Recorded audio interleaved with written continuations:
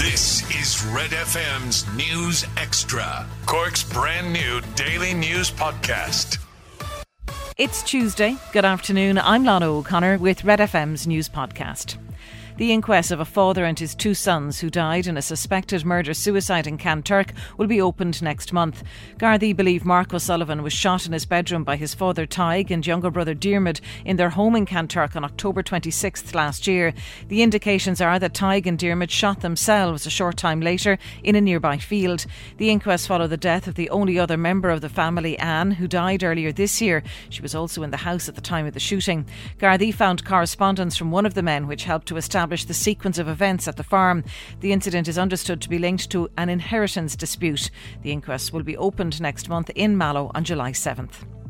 The City Council would need to convince motorists that public transport will be able to meet their needs before cars can be banned from the city on a full-time basis. The National Bus and Rail Union says investment would be needed for park and ride facilities and additional buses before any proposal to pedestrianise the entire city could be considered.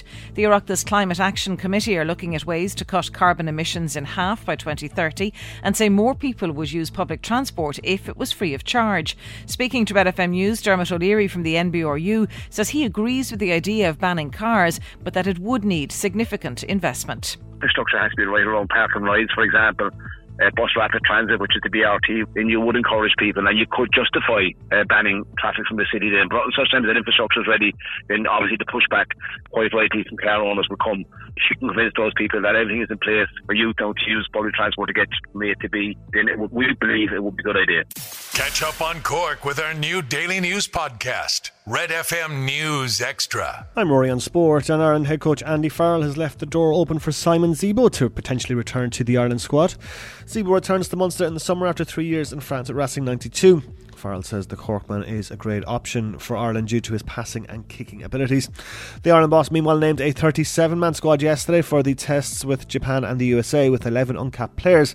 He says he has a good mix for the games. It's nice to see some lads back who've been out of the system internationally for quite some time, and it's even nicer to see young lads or new lads come into the camp for the first time and they'll find out what international rugby is all about. In football, Christian Eriksen has posted on Instagram this morning following his cardiac arrest during the Denmark vs Finland game on Saturday. He's thanked everyone for their well wishes and says that he's fine and feels okay, and says he will cheer on his teammates in their next matches. The so-called Group of Death kicks off at the European Championships this evening. First up at 5 in Group F, Hungary take on Portugal. Then at 8, it's the massive clash of France against Germany.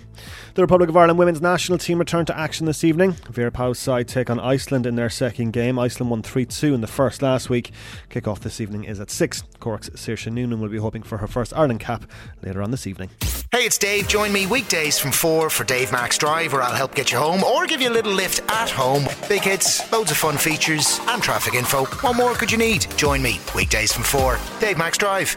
The 5 biggest stories in Cork today. This is Red FM's News Extra. The horrible experience that the Dingivan family went through. If it wasn't hard enough for the family, Julie and Paul and everybody, to deal with her illness and her suffering, we also had the story of this guy who got jailed yesterday for 9 months. He pleaded guilty to dishonestly duping Paul Dingivan, whose wife at the time, Julie, was dying of cervical cancer. €1,120 for hemp oil. I'm just giving the number, the financial amount. It could as well have been $5,000 or 500. It's just the awfulness of the crime. And he was before court yesterday in Fermoy, 38-year-old John Griffin. Because it's like preying on the vulnerable. I believe it's preying on the vulnerable anyway. And Paul Dingivan joins me by phone. Paul, good morning. Good morning, Neil. I'm so sorry and so sad to hear. None of us ever knew that you were also dealing with this. We just never knew until we read about the court case. How are you bearing up? How are things? Grand. Was kind of shocked when I got a guard showed up at my door the other day telling me that they had him in custody because he was in court a couple of years ago, but he never showed up on the day he came to be sick, and he just disappeared. Then I think he took off to England or something. Gotcha. So I just kind of out of the blue, then a detective showed up at my door and asked me would I be able to go to the court. They had him and he was in custody. And you were happy to do that in the sense that you didn't want to give up on it.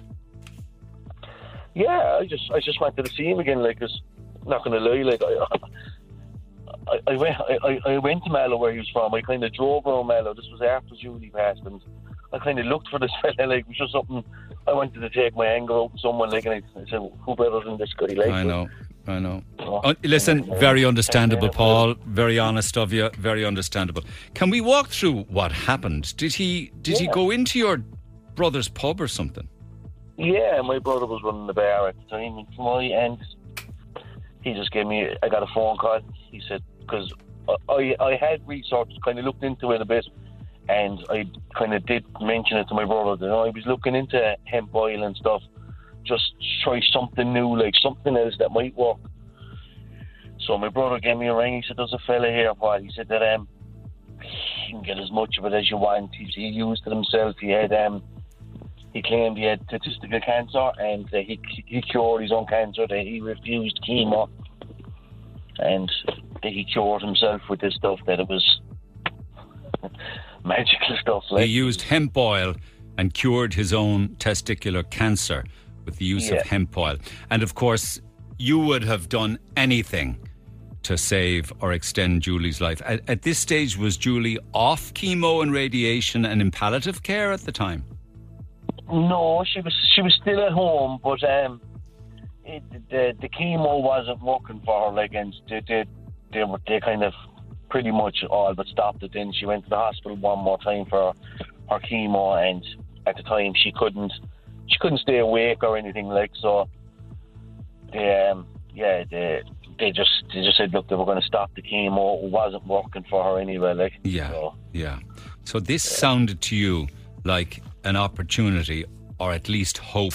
Get the Red FM News Extra podcast wherever you get your podcast, or on redextra.ie.